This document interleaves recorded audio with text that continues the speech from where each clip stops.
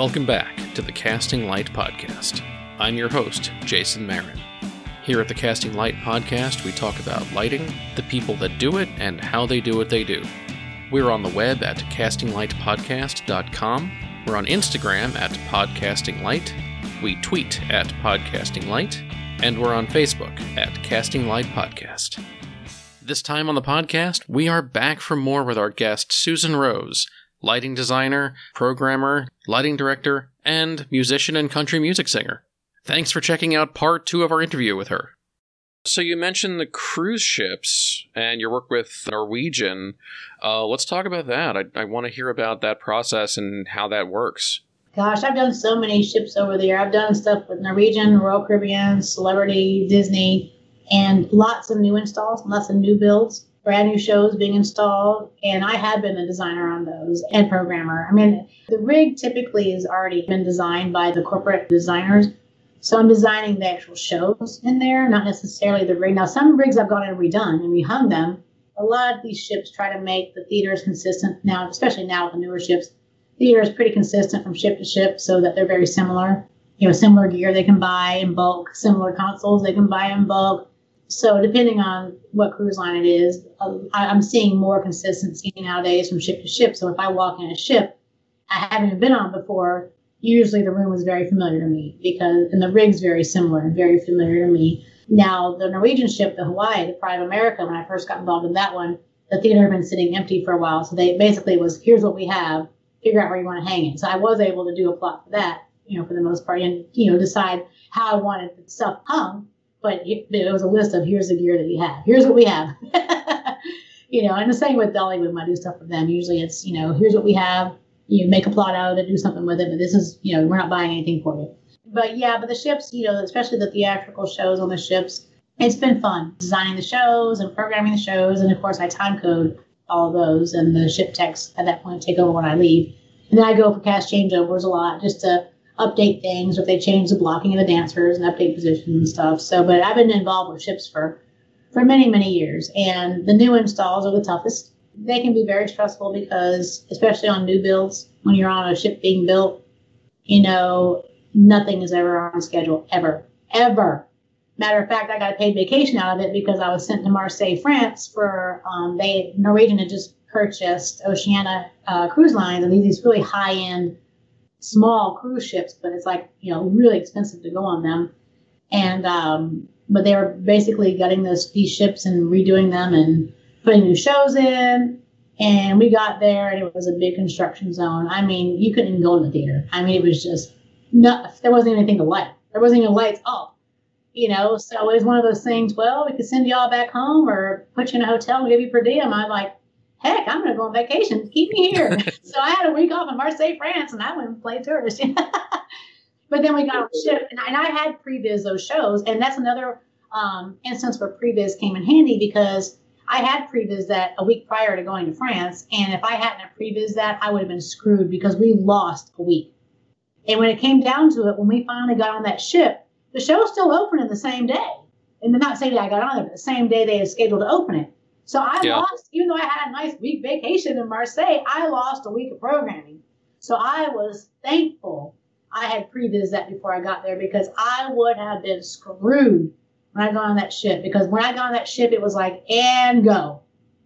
It was like, whoa. I still had to focus the rig and do all my, the conventional stuff. And I had to obviously get with my show file and update my presets. And, it was just a couple lights didn't work where they were hung. So we had to move them. And, so we still had to go through that process, but it was like all right, and go. You still got to do it. We just lost, 6 days. So that one was pretty challenging just because of that. But a lot of the new builds, they're tough. You're never on schedule. So I prefer to work at night anyway. I'll video rehearsals, and I'll go back in overnight when nobody's in there and work. And then I'll get a nap for a couple hours and come back for live rehearsals. And you don't sleep on a ship. People think you're sitting there drinking Mai Tais by the pool and, playing bingo or something. And nope. You pretty much sleep when you can, and you're working a lot. They're hard. They're very challenging. If it's a functioning ship with passengers, then you really are working overnight because the theater in the daytime is used for bingo or a movie or excursions, and you're just like, okay, when can we get a window of time to rehearse with the cast on stage? Okay, we got that window, so I'll show up for that. Okay, I can go to sleep, and then okay, I can come back in tonight after the shows at night are done. When they're done, I'll come in and work overnight. So it's just every ship is different. Every install is different. For these projects, it sounds almost insane to have a LD programmer in a single person with the amount of workload there is. Yeah, well, we do it. Now, if there's video involved or media servers, that's somebody else. Like the ship in Marseille, there was a separate video guy for that. So I'm not doing both, at least, But yeah, I usually rely heavily. I mean, I tell everybody's role is just equally as important, whether you're a stagehand or you're a spotlight operator or you're whatever. And I rely heavily on my lighting techs on the ships. And typically they know, unless it's somebody that just signed on to the ship, which I've had that too, where they're just as green as I am, like, you ever been in this room before? No, me neither. Okay, we'll figure it out, But usually I've had some amazing techs, and a lot of those guys, they want to learn, and they have a passion for it. They have a theatrical background, and especially when I get those, I'm like, you guys are going to be my right arm on this project. I'm like, you just as involved in this as I am. And I give them a lot of creative control over as far as doing stuff, because I can't be running around backstage fixing stuff. If I have a problem with something, or, I'll have them take notes from me. I'll have them, hey, I'm having a problem with these lights. I can't do everything. So if I have a good lighting crew and they feel like they're a part of it, they're so willing to work with you. You treat people like you want to be treated, and I make them a part of it with me. They're just as important as I am to be there. I can't do this without them, whether I'm doing a theater here or I'm doing a cruise ship. I always try to really bond with my team that I have to work with and give them a specific task. And they feel like, wow, we're a part of this too. She's not just coming in here bossing people around and saying, get out of here. It's like, no, I need you guys, and would you mind taking notes from me? Okay, this cue needs, and I'll have them take notes from me, or something's wrong. Or can you go ask the director this, go find out what they're wanting, and can you deal with this? Or I got to go do this. Can you fix this time code for me? Or can you fix these notes for me? And it's amazing when I have some people that really have the passion like I do. And when I realize that, I'll trust them with things, with different assignments, and say, hey, can you do this and this for me? Or let's go to this, and let's and it makes it a lot more pleasant at that point. So I'm not having to juggle everything by myself. But yeah, it's challenging sometimes, but if I have a good team, it makes it a lot easier. Wow. To some extent, it sounds like you're just saving Norwegian money. Well, that too. Where it's like, no, like one person can't do all these things, and there's a reason that there are all these job titles. And, not to say that the guys aren't important. I mean, just that you're not supposed to have to dash away from the desk to talk to the director, because those are two different jobs. Mm-hmm. I know. I always joke thinking, when do I get assistants, man? When do I get an assistant LD? Because I love it seeing the designer and the assistant designer, and then they have a programmer, an assistant programmer, and this and that. And I'm like, where's mine? Wait a minute. One other question about the cruise ships I want to ask you is, what kinds of shows are you doing on those? And what is the breadth of the kinds of productions that you're being asked to create lighting for?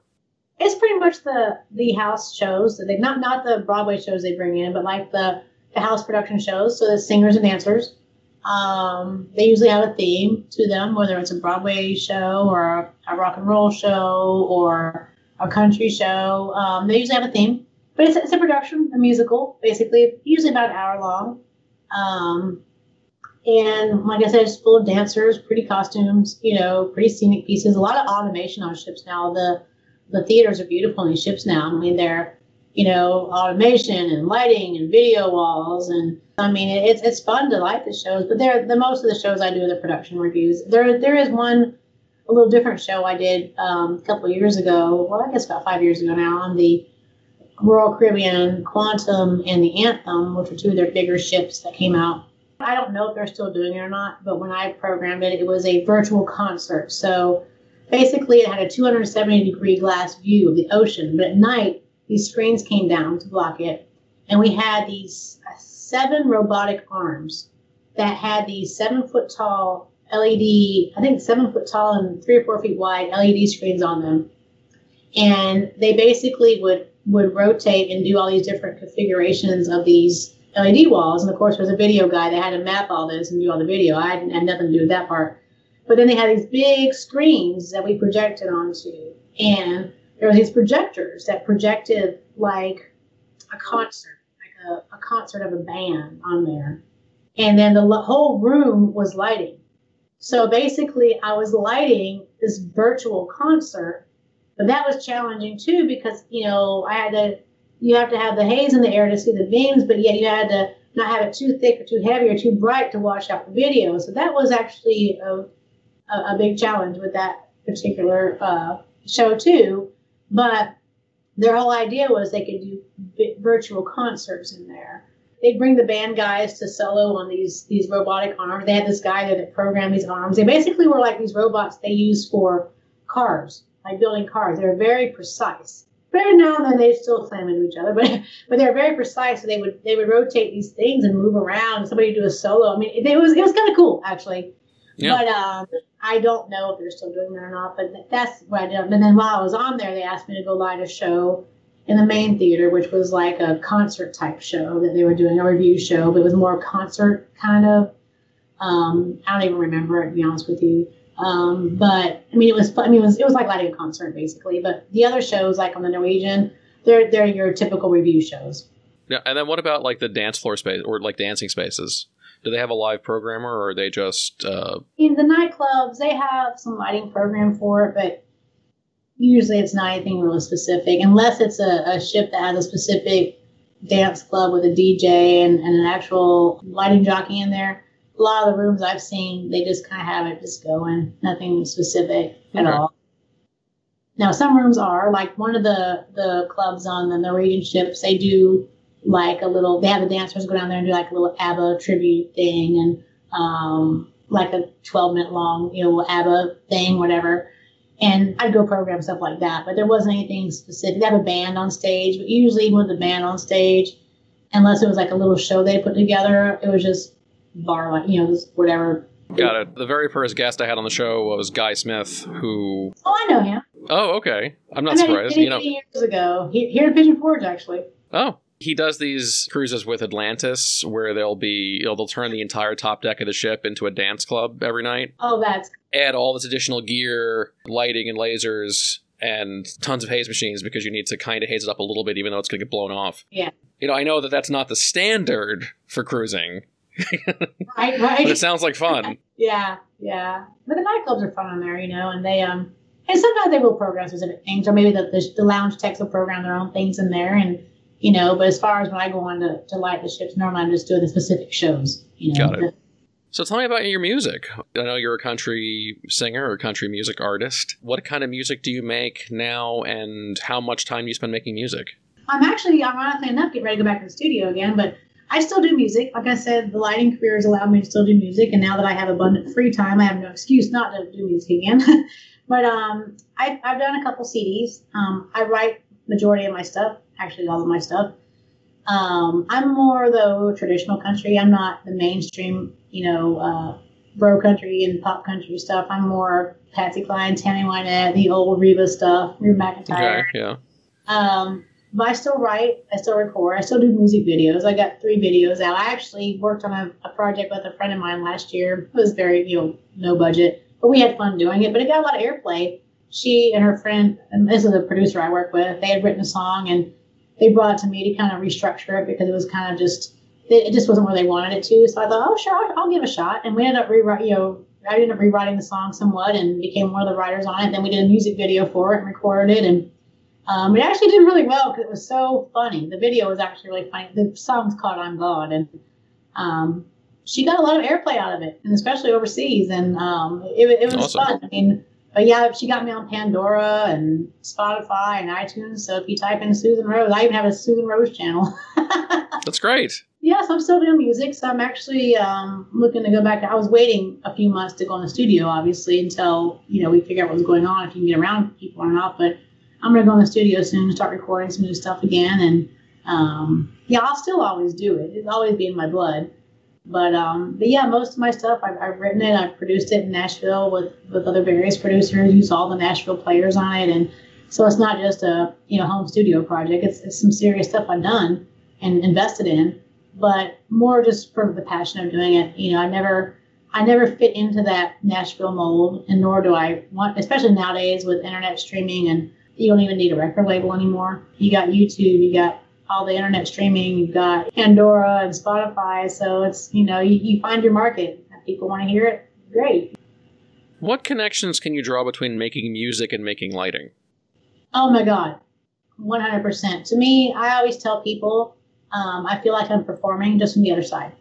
I love, especially when I'm doing more concert style lighting, I feel like I'm playing an instrument. Or even the Dollywood tree, or even the Disney thing I did, syncing the lights to music. I feel like I'm playing an instrument with the lighting. And I really feel like being a musician has helped me personally with lighting, because I feel it. I feel the timing. I even feel the colors. And I always say, I make people see the music.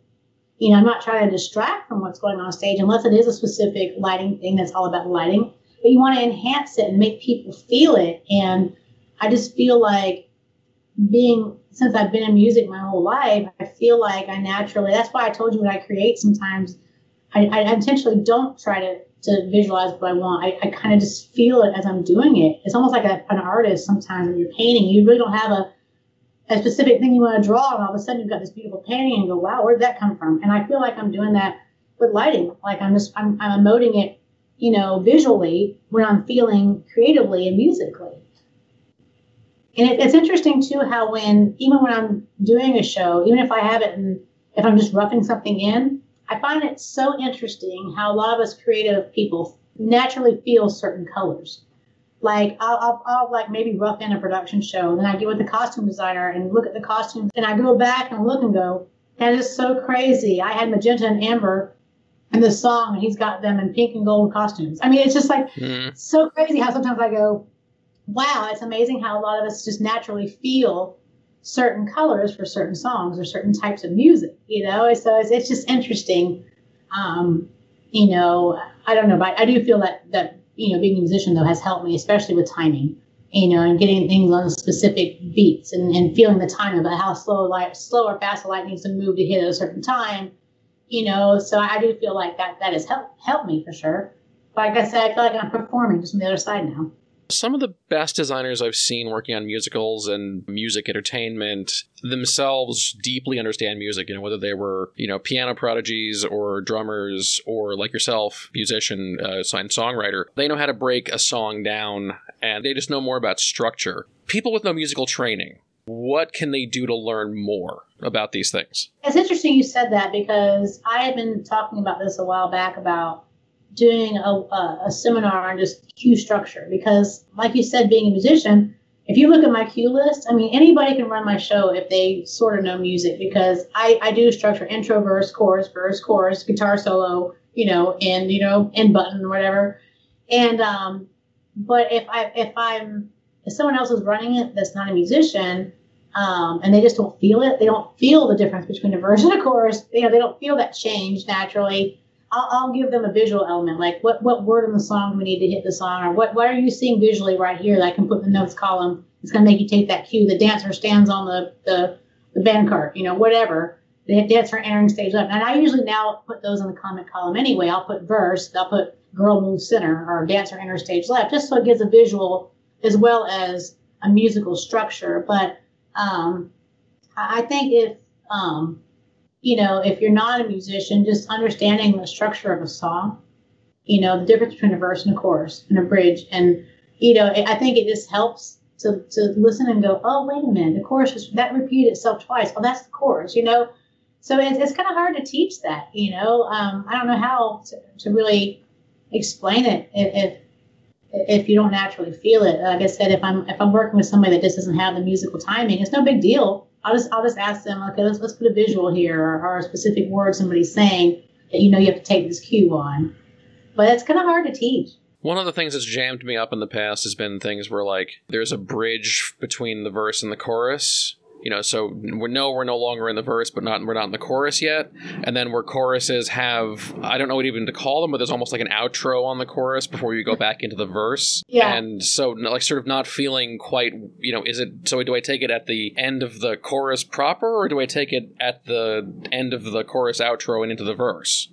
I usually take things on the downbeat of the first part of like a verse or a chorus, or I'll call those like you're calling out. I'll call them like a turnaround or a tag at the end. But I'll typically take it. It depends. A lot of times on the downbeat of that verse, but it depends on the music. If I feel a change happening, I'll take it so the lights kind of move with the change into the next transition. So it just depends on the song. But I think structure is so important because that's the one thing I see when I go to some of these colleges and talk to these students and they show me their projects. And a lot of the projects, it's just effects engine go. Blink, blink, blink, flash, flash, flash, stroke. How many things can we make happen in this 5 seconds? I'm just like, why did you put that change there? Well, I don't know, look cool. I mean, in the middle of a verse, all of a sudden things start swirling around and spinning around. I'm like, okay, let's just stop. That's great. You know how to use the effects engine. That's awesome.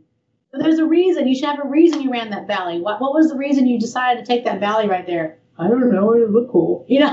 But it didn't go with anything. And it's like, I think workshops on just music theory and just structuring a song so that you build into it. You want to blow your whole wad in the first verse. Let's build up to it. Let's build with the song, and let's build on the changes, not just the song starts, let's just show off how I can program my effects. It's like, no, let's not do that. I see that so much in this younger generation that they're amazing programmers, but teaching creativity and feel and art, art is in the eye of the beholder, but teaching that is a whole different thing. You can program the crap out of a console, but do you know how to feel it?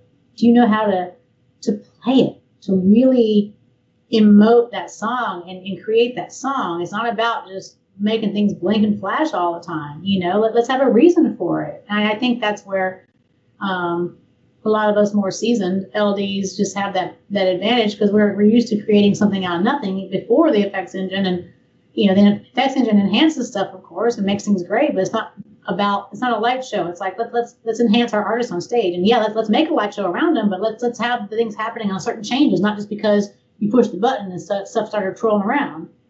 That is worrisome that if, educational programs aren't starting from the basics of concept and design and intentionality and are going straight to how to program a console. You can't start with how to program a console. Programming a console is a means to an end. And there have been different ways to do that ever since we started creating lighting, over 100 years ago in indoor spaces. There have been different means to an end. And this is just the one we use now.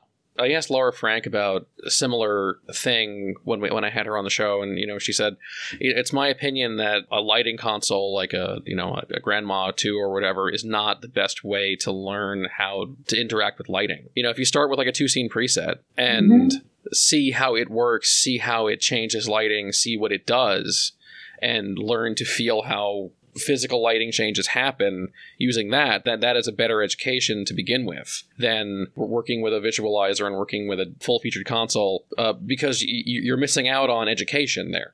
I agree. And I think it's just as important to understand the lights that you're working with, too, and what you have to work with, because, you can have this fancy console. That's just your tool to program it, but if you don't know what these lights are capable of doing or what you've been given to work with, it just knowing what features these lights have, because it's not just about lights trolling around and blinking. It's like, I've got these scenic pieces over here I want to maybe put it out of focus gobo at a light intensity just to give it some depth and, maybe not to draw attention to it, but to make it look like it belongs there and, to do some uplighting to, oh, wow, they just added a whole other dimension and another layer of lighting, and knowing just how to create that environment. It's not all about just lights trolling around, and I think you're right. Being on a simpler console and not having as much, bling bling to work with allows you to really explore your creativity more. Because, when you're given a limited rig to work with, how do I make this look good? I don't have 100 lights I can turn on and have trolling around and blinking. It's like, well, I've got just a few and some par cans. How do I make this look good? And I think teaching some true creativity and giving kids these workshops to do that, so they do feel the changes. They do feel the reason for having this light here. I don't have a lot of lights, so I got to really think about what I'm going to do with these lights, And but I do wish that was taught more, because I'm seeing that more and more right now. You've got these amazing programmers, but the art is not there. What are you turning out? Are you turning out programmers? Are you turning out artists who can do all the things? I mean, early on, because there was such a large gulf between the person behind the desk, when you started and when these other folks started, when programming was first becoming a profession, there was such a gulf between the designers who wanted to do things and the programmers that the programmers had to understand the art that the designer was trying to make to begin with. Right. Because all the designer could do was describe it. And the programmer had to be able to hear them and then comprehend what that, how to turn that into something. Yep. And that's where knowing what the lights are capable of doing, because that was, I talked about earlier, I like the challenge of working with another designer and trying to interpret what they're seeing in their head. And sometimes even what they're seeing in their head isn't what we end up with. It's like knowing how to tread that with them and go, okay, I think I know what they're asking for, but I know what these lights can do. I know what I've got to work with. And so give me a minute to try to make something for you. And I create it and they go, that's what I'm looking for. Or can you change that color there? Yeah, I think that's where we're going with it. And I think that's where, even as a programmer, having a little bit of at least design natural feel for it helps me with other designers to interpret what they're wanting, even though they may be asking for one thing and we end up with something else. It's just interpreting the feel. I can at least tell the direction where they're going with it. I think I know what you're looking for. Give me a minute, if they want some kind of cool, subtle water effect somewhere and this going on. And I create they want an ocean look on stage. And it's like, okay, what do I have to work with here? Hang on a minute. Let me work on something. What do you think about that? Oh, yeah. So, I think just having a creative feel also helps me as a programmer with a designer. Even though they're the ones designing the show, it's up to me to be able to create the feel that they're wanting. It may not be specific, give me that light, that intensity, give me that and this. It's like, here's what I'm looking for, Susan. Here's kind of generally what I'm looking for this. And that's up to me to go, okay, give me my paintbrush. Let me start drawing right now. Is this what you're looking for? So it's an art. It really is. You bring up a really, really good point there, which is that the programmer has to know what the lights can do. You can't expect anyone else in the room to know more about them than you do. And if you don't know what they're capable of, then you're not doing your job. Exactly. I always, when I get on a new rig, I always immediately just kind of start playing with the light to see what features they have. If they have an animation wheel, if they have the prism and the rotating gobo wheel and the static gobo wheel. What gobos are even in here? And even when I name my gobos, you're going to laugh. I don't always name them what they're named in real life. I name them kind of like a psychologist. What comes to mind when I first see this gobo? And that helps me know really quickly, because I'm on so many foreign rigs all the time that are not mine. It's up to me to learn this rig. And I have a numbering system that I use for every single rig, just so I know what's a wash light, what's a spot fixture, what's a Sharpie type fixture.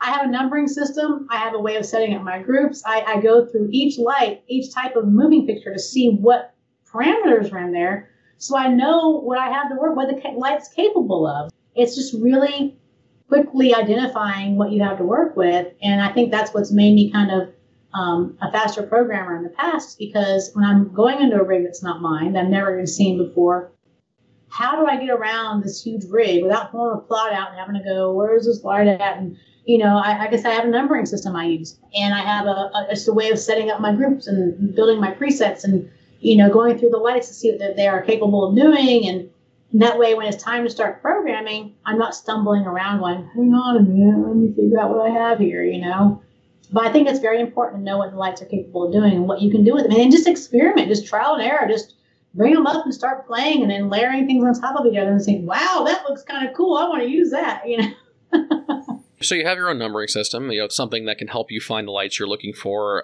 What else can you tell me about the process you have and the stuff that you bring from show to show? How do the systems that you've created to help yourself work?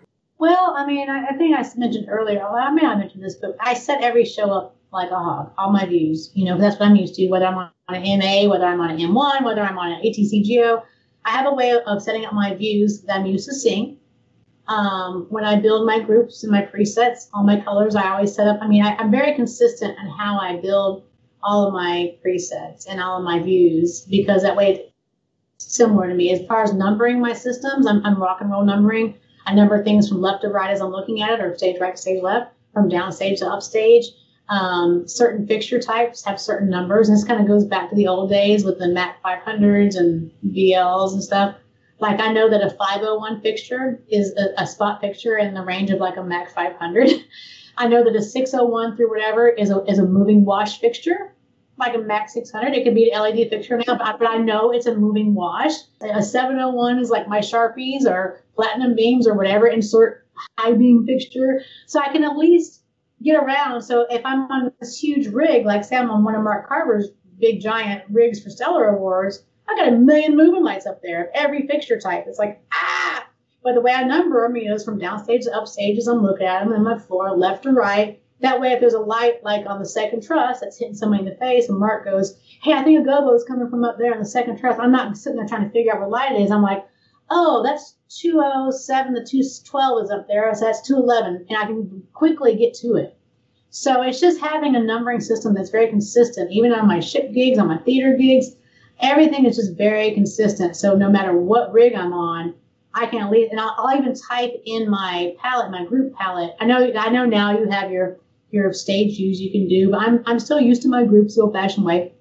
I'll type in my group palettes. The first electric is 201 through 208. So I'll put 201 to 208 in that particular row. That way I know what fixture numbers quickly. I can look at it and go, what fixture is that? Okay, it's between 1 and 8. Okay, that's 204.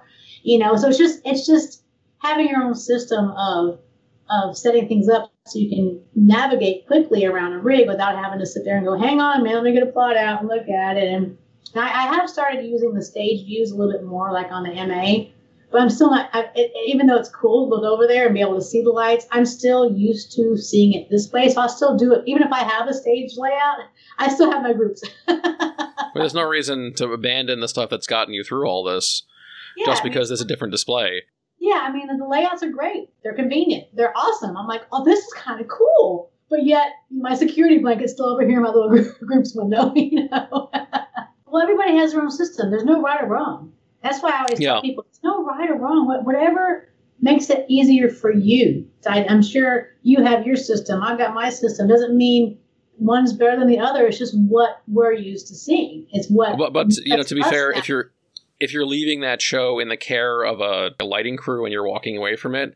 Right. And that's why the system that I've used, it's very user friendly for even my ship techs to come on and navigate their own. Because a lot of times I'll walk into these shows and it's just a mess. Like, oh my God, there's been so many people on it and that they weren't experienced, and just throwing in groups and throwing in, not even naming them at the times. And I that's the first thing I do is I arrange all my groups. That way they can quickly identify their first, second, third, and fourth electric. Here's your wash lights, first, second, third, and fourth. Here's the spot fixtures, first, second, third, and fourth. And it makes it very easy. I try to make any show that I program easy for anyone to come into and be able to take over without confusion. And I think that's one thing I've been consistent with over the years, is that because so many other people run these shows, not that I program, I want to make it easy for any technician to walk in and be able to find their way around the lighting rig, to edit things, to be able to get through a cue list. If they can push go and read a cue list, they're going to get through that show. So I name everything. I set the groups up in such an organizational way. And it's interesting, too, when I work with other programmers that do it the same way or very similar. And it's cool to see that we all kind of have that thinking, that same core of thinking as far as organization and your presets and your groups and stuff. But people that are inexperienced, they don't really think like that. They just randomly throw things in there and don't even name it half the time. And you're just like, oh, God, what is this? Group 42. Okay, what's group 42, So you mentioned doing award shows. I'd like to hear more about that.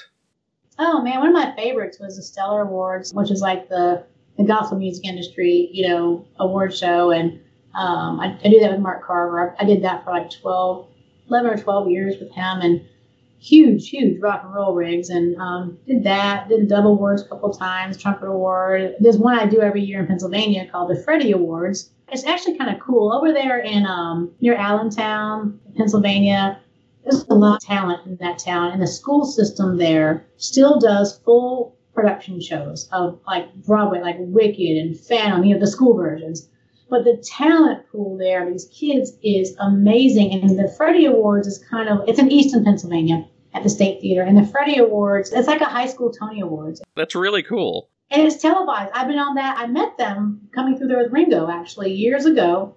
And this was in 2007 was the first year I did it. I came through in 2006 with Ringo. And they're like, hey, you want to come back and do this TV show with us? And I've been doing it ever since. I mean, we got canceled this year, but it is so much fun because it's live. It's live television. We're using the house lighting rig, but they do rent lights. And me and the house lighting director there, Dave Cosardo, we work, on we rent lights, to bring some more bling bling into it for the, moving lights and stuff. But it's so much fun, and I really enjoy that one. That's my favorite one to do, actually.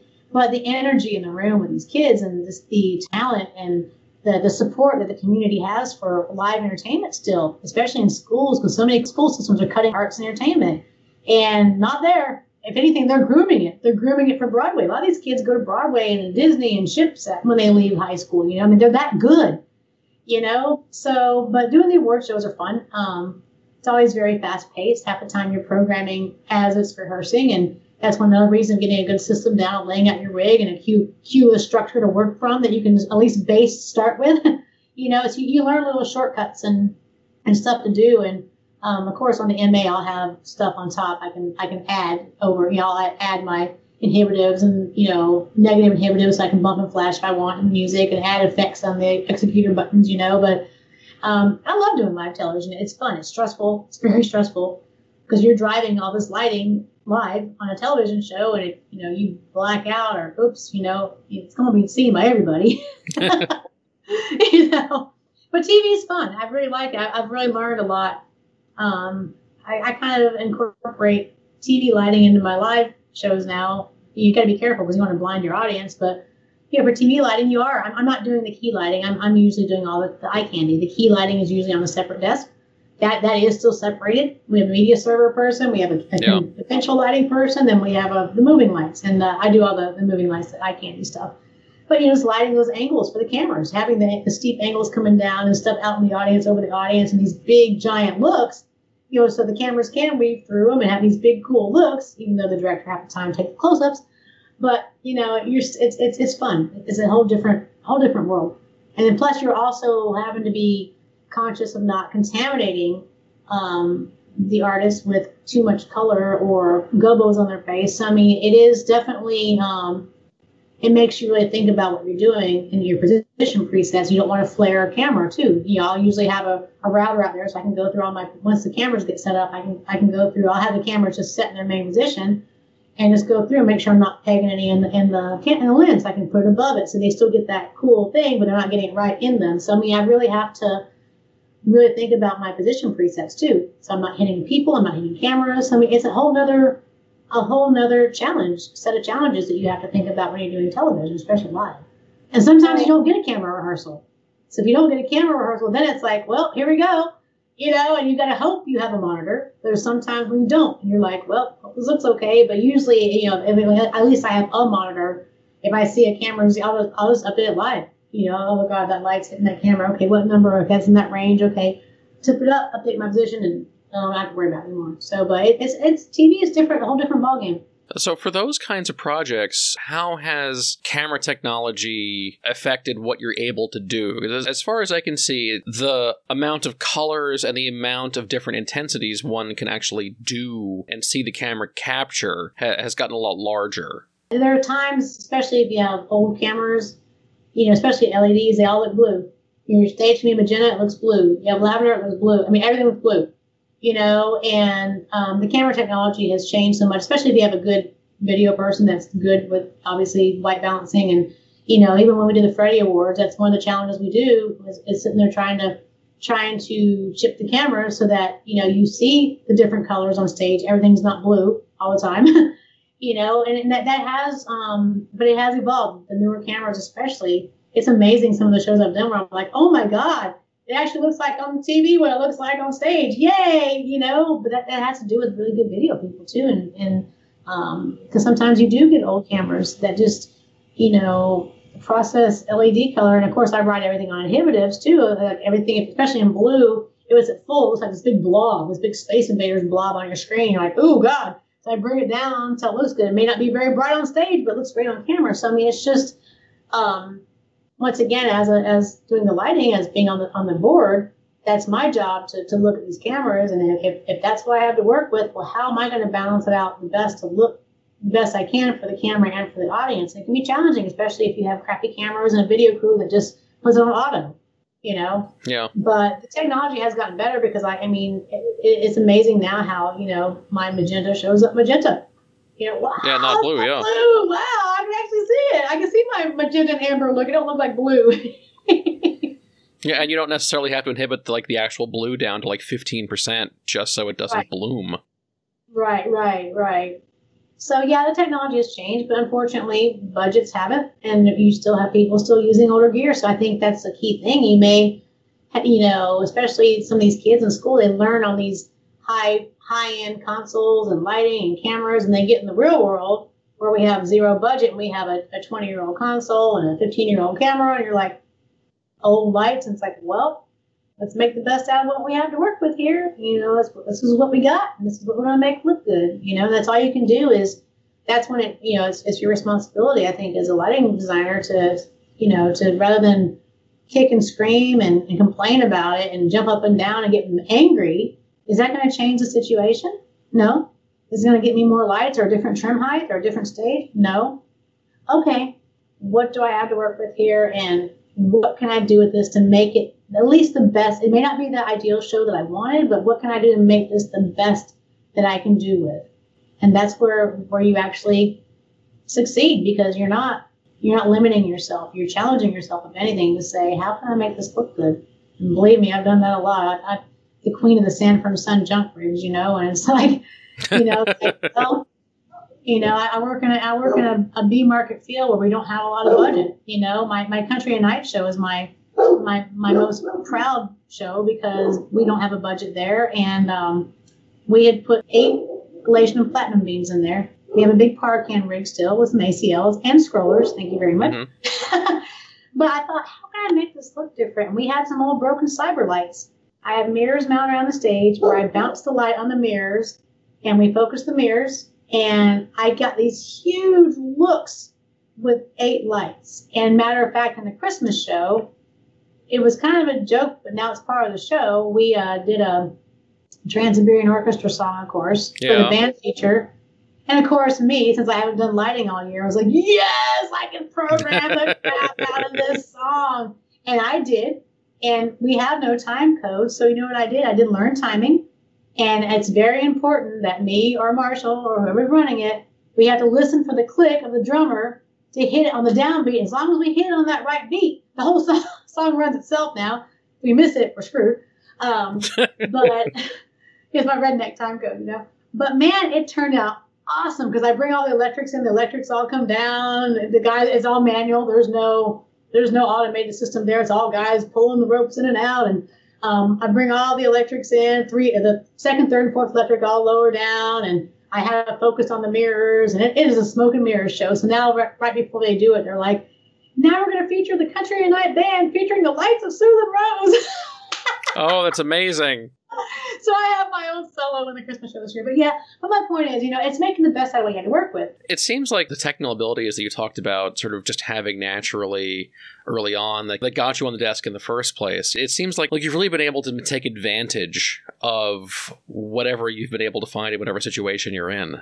I think I learned that early on, like I said, in Louise Mandrell days when we didn't tour with stuff, because we would, show up to these places half the time and I had to use what was there. And sometimes it was not ideal. I'll never forget this one story. I don't even remember where we were, but we got there and it was a tiny stage and the trim height's right here and not very many lights and this little, I want to say it was like an NSI or some little cheap board. I'd never even seen it before. I'm like, whoa, what am I going to do with this? And okay, let's look up there where I can move gels around and refocus. And I literally was like, well, let's make the best of this. So the day went on and we focused the rig and I made some looks, made sure the dancers were going to be lit and got what I needed.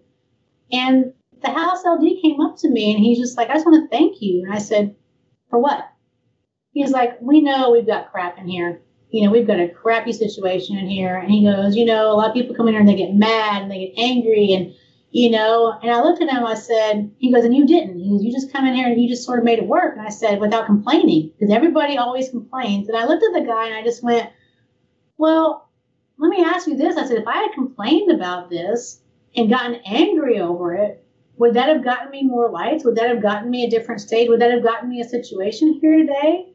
I said, to me, I'm looking at it as, well, yeah, it's not ideal. It's not going to be my best show I've ever done. It's not going to be the prettiest show, but I'm making do what you have here. This is what you have to work with. So that's what I'm doing. And he just said, I just want to thank you for that. And this was early on. This was when I was really young. I didn't even think twice about it. I just thought, oh crap, how am I going to make this work today? Well, let's get started, but getting angry about it wasn't going to make the situation different. So why complain and be angry and mean to these people when it's like, it's not their fault? Tell me about the Disney theme park stuff you've done.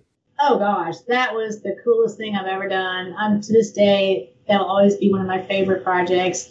I got called in 2006. This is when they first started doing all the animated light shows, when the guy had the Miller Lite commercial and they're synchronizing the Christmas lights to music, right? Now, this is, obviously 2006. Now everybody's doing it. But back then, this was, wow, this was cool. So this was the Osborne Family Lights, yes, or pre that? So the Osborne Family Lights had been there for years over there on their back lot that was there. And they decided to take it to the next level and sync it to music. They moved it to New York Street, which none of that's there anymore. It's all Star Wars now. But back then, New York Street, the Disney MGM, Disney Hollywood Studios, whatever it was called at the time. And they're going to move the show out to these 2 city blocks. And they needed a programmer for this, obviously. And they had an in-house lighting designer, Mark O'Connor, that designed the actual, buildings and the lights and structures. But they needed a programmer for this. And it was such a new thing at the time, once again. It really changed my whole way of programming, and I'll tell you why. So we had a whole hog 2 at the time. Now we had over 5 million Christmas lights. They're all incandescent at the time, and I'll get into the LED changeover here in a minute, what we learned about that. But anyway, it was all Christmas lights. There was no media server. It was all Christmas lights. So I had over 1,000 desk channels.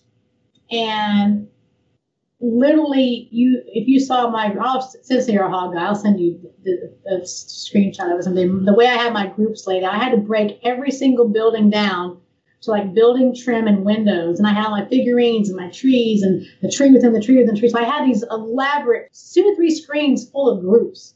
But programming was even more important because it was a long time to program a 2 or 3 minute show. Weeks.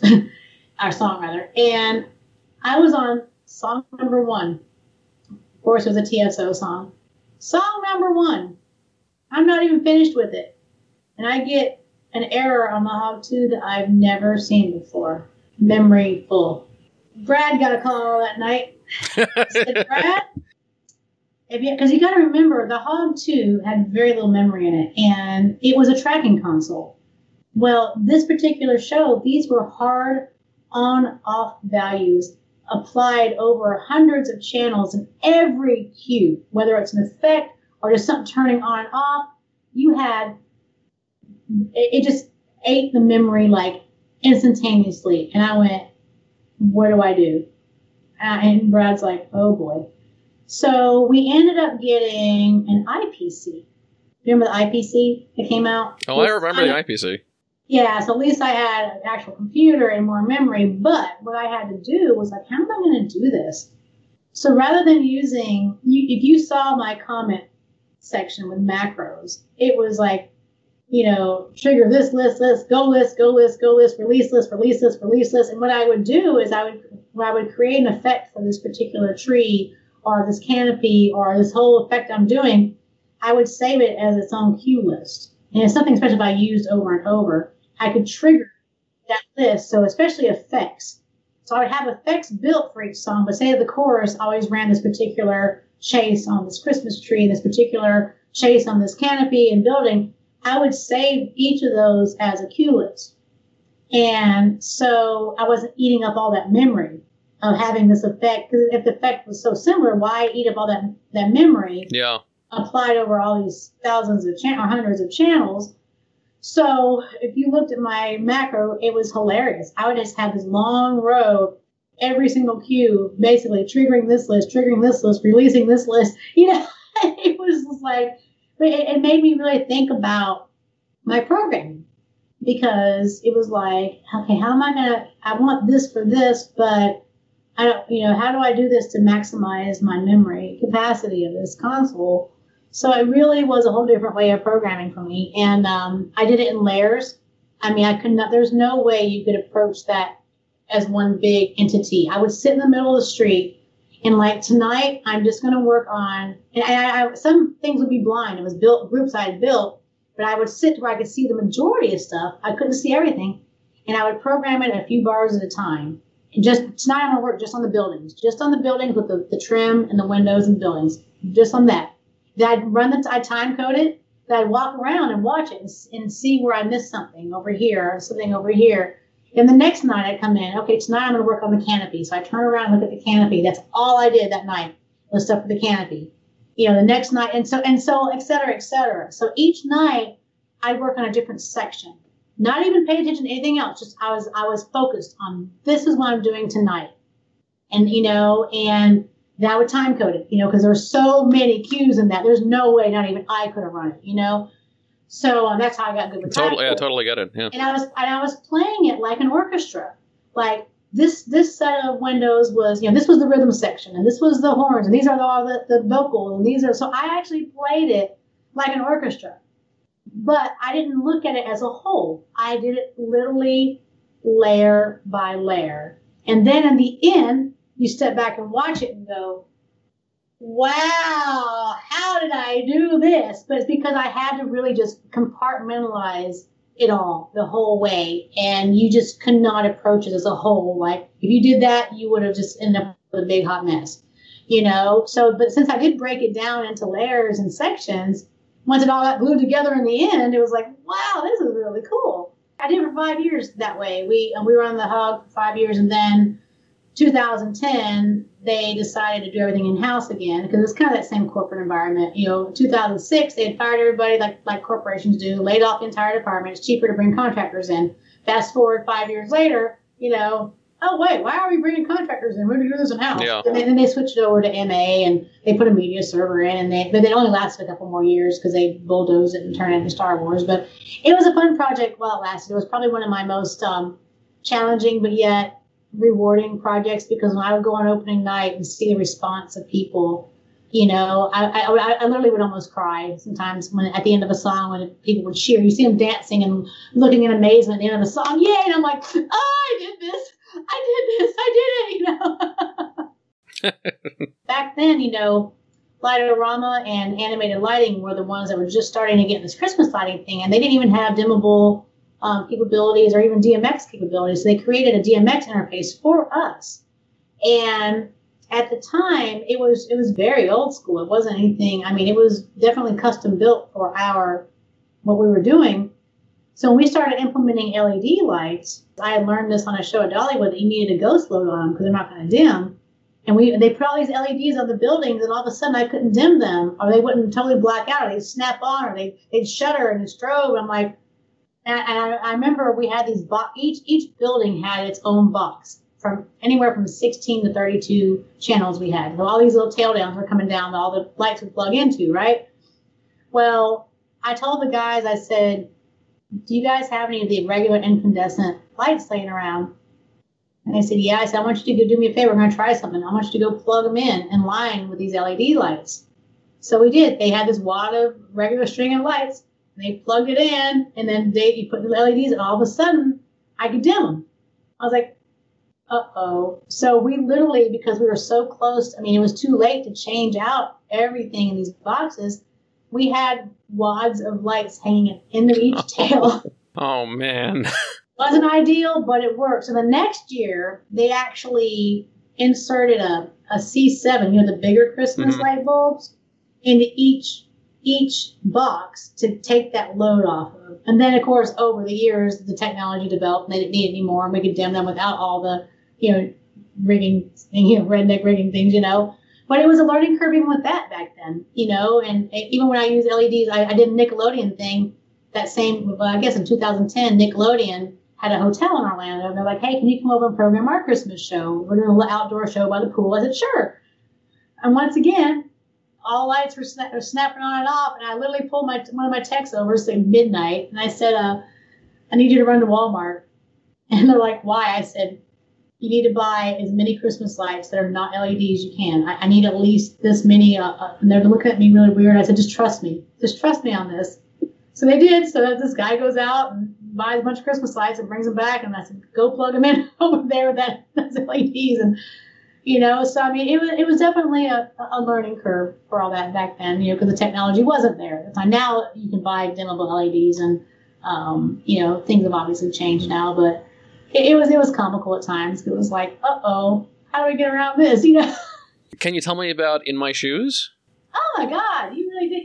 You Google stalked me, didn't you? I'm kind of a Jack or a Jill of all trades. I have that performing background in me, and I've done a lot of television and commercials and stuff. But this friend of mine that I work with, Rhonda Smalling, who I did I'm Gone with, the song and the video, we've been talking about doing a TV show, and we wanted it to be positive and basically be inspirational and encouraging for people. And she came up with the idea of In My Shoes, because you never know walk a mile in your shoes. You never know what someone's going through until you walk a mile in their shoes. Everybody has a story. And the guests that we brought on were real people that, had overcome some kind of struggle in life or overcome something and always had a beautiful story to go with it, an outcome to go with it. And, even this one guy I'll never forget we brought on was a performer at Dollywood that had this spinal disease. He had a wheelchair. His spine was all messed up. Because when I heard at first we had a gentleman in a wheelchair that was going to be a performer in a show, one of our production shows, I thought, how are we going to do that?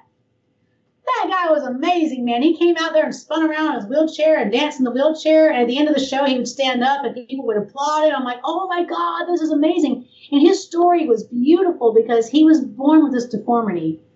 And he was told he would never walk. And the surgeon took a chance with him and said, if you're willing to take the chance, I will. And they did this surgery on his spine to make it so that he would be able to maybe or maybe not stand up and walk someday.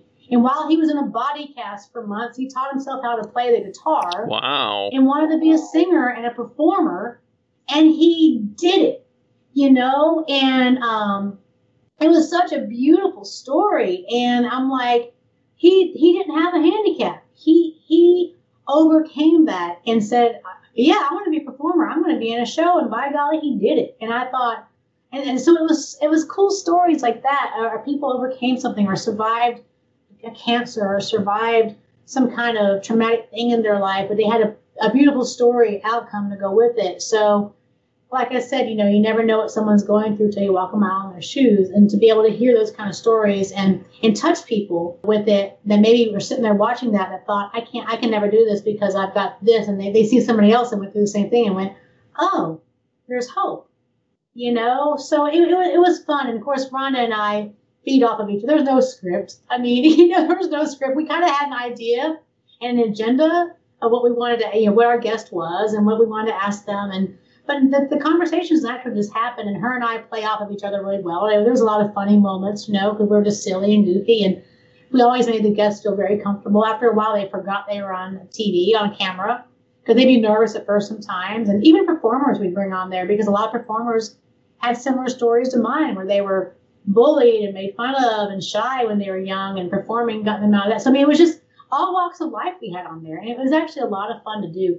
And at one time, we had a TV station. We did on some local TV stations for a while, and then we also streamed it. And we had, I think, at one point about 200,000 or 300,000 followers, which wasn't bad, for a little bitty, local show.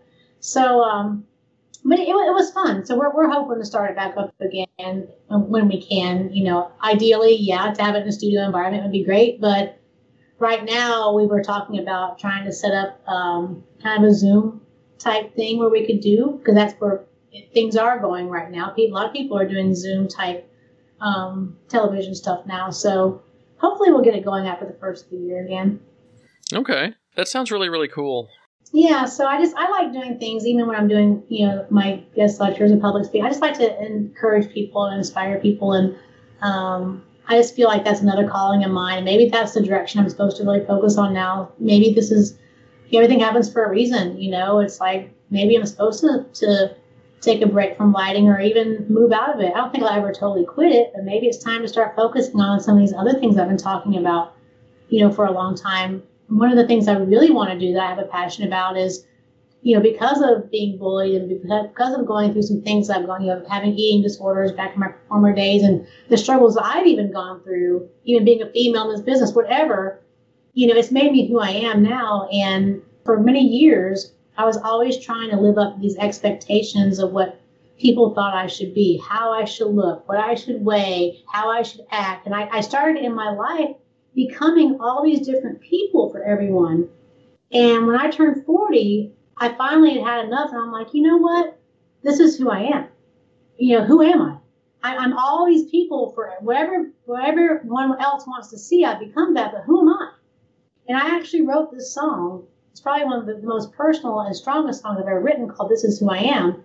And I really want to use that song as a tool to do kind of more of a motivational tour type thing, where I just basically just tell my story and tell my own struggles and say, look, quit trying, whether you're gay, you're straight, you're fat, you're skinny, whatever your walk of life is, be proud of who you are. To say this is who I am, if you don't like it, you're not my friend to begin with. And I think that's really a direction I want to take that, to try to encourage people to embrace their individuality and be proud of who they are.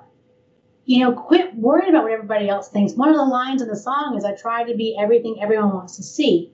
And everybody's, these days I feel like people are having such an identity crisis, including myself, where you're trying to figure out who you are and your sexuality, and you're so worried about what people are going to think. It's like, screw that. Screw them. Be proud of who you are. And that's exactly what I want to try to do, is try to do, more public speaking, which I do now, but to that subject, and use that song kind of as my anthem towards it, to really embrace who you are. Personally, I'm thrilled to hear that that's something that you feel so passionately about, and that is something that you want to help other people with. The one element of what you said there that I want to ask you more about is about the struggles you faced as a woman in the business. And what, I hate even the idea of talking about how did you get through it, because it's like, well, people shouldn't have to get through it. It shouldn't be an issue. Mm-hmm. People shouldn't need tools to get through it, because it shouldn't be happening. But it does, unfortunately, and I've been asked this question many times, and, what's it been like, especially being a girl on the road. And, at the time when I first started doing this, I really didn't even think twice about it, because, I had grown up singing in bands. My best friends were always men. I was always in shows and friends with all the men in the shows, the techs, the dancers, the band. I traveled with bands. So to me, at the time, I didn't feel odd. I didn't realize that I was a minority. I didn't realize that I was an oddball and I was the only girl in the room, until somebody asked me, what's it like being the only girl in the crew? It's like, I don't know. I'm just one of the guys most of the time. I mean, but I have faced those situations where you do go in some of these houses and you have some of these, theaters where you do have some of your more sturgid old timers that think girls shouldn't be doing this, and when I face something like that, I don't try to overprove myself. I'm not going to go in there and try to go, I'm a girl, I can do this, but I'm not also going to go in there and back down to them. But at the same time, it's like, well, I'm just going to do my job. And then over the day, they're going to see that, oh, maybe she actually doesn't know what she's doing. And I've actually had that happen even recently on a tour last year. I went into this one house, and this one guy was just being a real jerk to me. Didn't want to follow anything I was asking him to do. He wanted to do it on his terms and his order. And I'm like, you know what, dude, this is your house. If this is the way you want to do it, as long as it gets done. And I just kind of went and did my thing and said, here's what needs to get done. Whatever order you want to do it in, go for it. Because he just wasn't listening to me. But I didn't get angry about it. Internally, I was frustrated. But I thought, well, this is how he wants to do it, as long as it gets done. Well, by the end of the night, he ended up being one of my spot ops. And I told you I love calling spot shows. And I've gotten lots of compliments. I guess a lot of people don't really call that well anymore. I didn't realize this until multiple gigs come up to me and say, thank you, call a great show. Thank you so much. So after the end of the show, he comes up to me. And I'm like, oh, God, here comes this guy again. He goes, first of all, I have to say the show looks really good. I went, okay, is this a joke? You're like, yeah, no shit. And he goes, you call a really good show. He goes, you'd be surprised how many people don't even call cues anymore. I do it last minute. He goes, you call a really good show. And he goes, you did a really good job. And I'm like, thank you. It's almost like his whole attitude changed towards me. I almost feel like, but I'm not going to say thank you because I don't need to hear that from you. And like, regardless of what you thought, I did a good job. Yeah, but it was almost one of those. The guy thought I was just this girl walking in, didn't know what I was doing, and at the end of the show, it's almost like he put his tail between his legs a little bit, like, you actually did wow. I mean, but it was insulting, but at the same time, it was like, well, at least he figured out that I wasn't just some idiot. Then we always have these custom gels that Jeff has in our Lecos. They're like weird colors that nobody uses. And then he actually gave me you want to take these gels with you? You can have these gels. We don't need them. All of a sudden, he was being nice to me. And I'm like, but it was frustrating. It made the day very frustrating because I felt like he was disrespecting me all day long because if I asked to get something done, it was almost like he wanted to do the opposite or do it. And I'm just like, okay, you want to pull a snake before you do this? Okay, pull a snake and then do this. I don't care as long as it gets done. I mean, it was literally that trivial. It was so stupid, And I've dealt with people like that, but I've learned that, the one thing I have learned, you have to have a tough skin. Because there are days where I have had some jerks. And I've gone to my master electrician and said, can you go deal with this? Because they won't listen to me. And it is. I shouldn't have to deal with that, But sometimes I have no other choice but to sometimes just go to somebody else and say, I'm having a problem with this. Can you please get this done? Because apparently they don't want to listen to me today. And it sucks. Yeah, that part does suck. But for the most part, I've had some great experiences because I don't go in there, I have no makeup on. I don't go in there dressed to flirt or be, hey, here I am. Oh, I can't touch this because I'll break my nail. I'm not that at all. But at the same time, on the flip side of it, I've seen some of these girls that try too hard to prove themselves. And to me, it's like, I have no problem moving a road case or picking up something, but I also don't have a problem asking for help. I don't expect somebody else to do it for me. Usually they'll do it anyway, but I don't have a problem saying, hey, this is too heavy for me to do by myself. Can you come here and help me lift this? I have no problem asking for help, but I also don't expect other people to do it for me because, oh, I'm a girl, I can't lift this. If I have one guy in front of the house with me and I'm wanting to get the console on the table, I'll go, hey, can you help me with this for a minute? Sure. Okay, here it is. I mean, I have no problem doing that, So, but at the same time, I'm not trying to prove myself either by going, yes, I can do this by myself. I don't need a man here to do it, So it's that kind of fine line of balancing of knowing what your strengths are and what your capabilities are, and just treating people like you want to be treated. And for the most part, I'm these crews respect me, and are very pleasant to work with because we're all a team making it happen. But every now and then, I'll get the jerk. I do have to say, this sounds kind of like the old story, though, of like, it's on the woman to do the emotional labor of like figuring out how I'm supposed to be or how I'm supposed to talk so that way I'm writing that fine line. And it's like, that's insane. Yeah, it is, and it sucks. It's just a part of how it is. But there are so many more females in this business now, which I think is great, because, early on it was, in the early days, it was a handful. It was me and, Laura and Vicki Claiborne and, a handful of females that were out there doing it. But now there's a lot more coming forward and, making, whether it's lighting or sound or video, and you're seeing more and more out there, which is awesome. But we are still definitely the minority out there as far as, the ratio of men to women on the road. But, when I tell people, look, I'm here to do my job. I'm not here to have a dating service going on. I'm here to do my job. And I'm on a tour bus with a bunch of guys, but I respect them. I respect their girlfriends. I respect their wives. I respect myself. We're colleagues that happen to be traveling together. This isn't a dating site for me. I have a good reputation in this business. I want the wrong one. To me, I'm there to do my job. And that's why I tell people, when you walk into a room to do your gig, you're there to do your gig. Don't be focused on, oh my God, I'm the only girl on the crew today. That's not the way to look at it. I mean, like I said, I don't even notice it until somebody points it out to me. You're the only girl in this room. I'm like, oh, I am? Oh, okay. Y'all want to go get a beer after the show? Where can people find out more about you or see your work or anything like that? Well, I do have a website. If you just go to SusanRoseMusic.com, Susan Rose like a flower, SusanRoseMusic.com. I have several tabs on there. I actually do have a lighting tab on there that you can actually access through squintress.com. But if it's easy to remember, SusanRoseMusic.com. You can go hear my music on there. You can see some lighting pictures on there from some of my shows and some of my music videos, and pretty much you can get a good summary of Susan Rose on that site. So yeah, one thing I'll say is I think Squintress is very memorable. Yep, Squintress. It's funny. My phone number may have changed. My address may have changed. And my email address, yes, it is still AOL.com because I've had Squintress since 1995. And the way I got it was my Opryland days. While I was at Opryland during the Christmas season one year, I worked on their showboat. It was a riverboat. So they had a day crew and a night crew. So in the day crew, we had a little show on there. People came up for lunch and we went up the river and we had a show. And then we had the nighttime one. Well, I was the daytime lighting check, or whatever you want to call me on there. And so we had, I think, an ATC Expression or Insight or something on there. And each day, I never saw the other guy.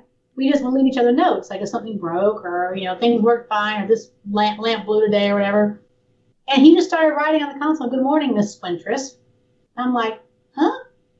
I'm like, oh, because lighting people at this point, I realized her name's Squints, and I'm a chick Squint. And it just kind of stuck. So I became Squintress.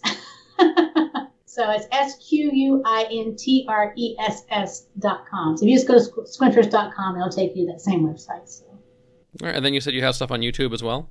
Yeah, I have Susan Rose Music on YouTube. And you can see some of my music videos and some of my I just do silly videos. I call it the Misadventures of Misadventure. And you can just see some just silly, funny, goofy things I've done. And I love when I travel. I love sharing the world as I see it through my eyes. So I post a lot on Facebook and I put my little videos on YouTube. So, but yeah, I have a little YouTube channel. I'm going to probably start putting stuff on again soon. So, Susan, thank you so much for coming on the show. We really appreciate it. Thank you for joining us. Oh, thank you for having me. I've really enjoyed this. Thanks for letting me talk and share my story. Thanks for downloading this episode of the Casting Light Podcast. Visit us on the web at castinglightpodcast.com. Use the contact form there to let us know what you think, and you can also check out all of our previous episodes there. We're on Instagram at Podcasting Light, we tweet at Podcasting Light, and we're on Facebook at Casting Light Podcast. Our theme music is Color Me Dead by the Lame Drivers. The Casting Light Podcast is a production of Casting Light Incorporated. I'm your host, Jason Marin. Thanks for listening. Have a great show.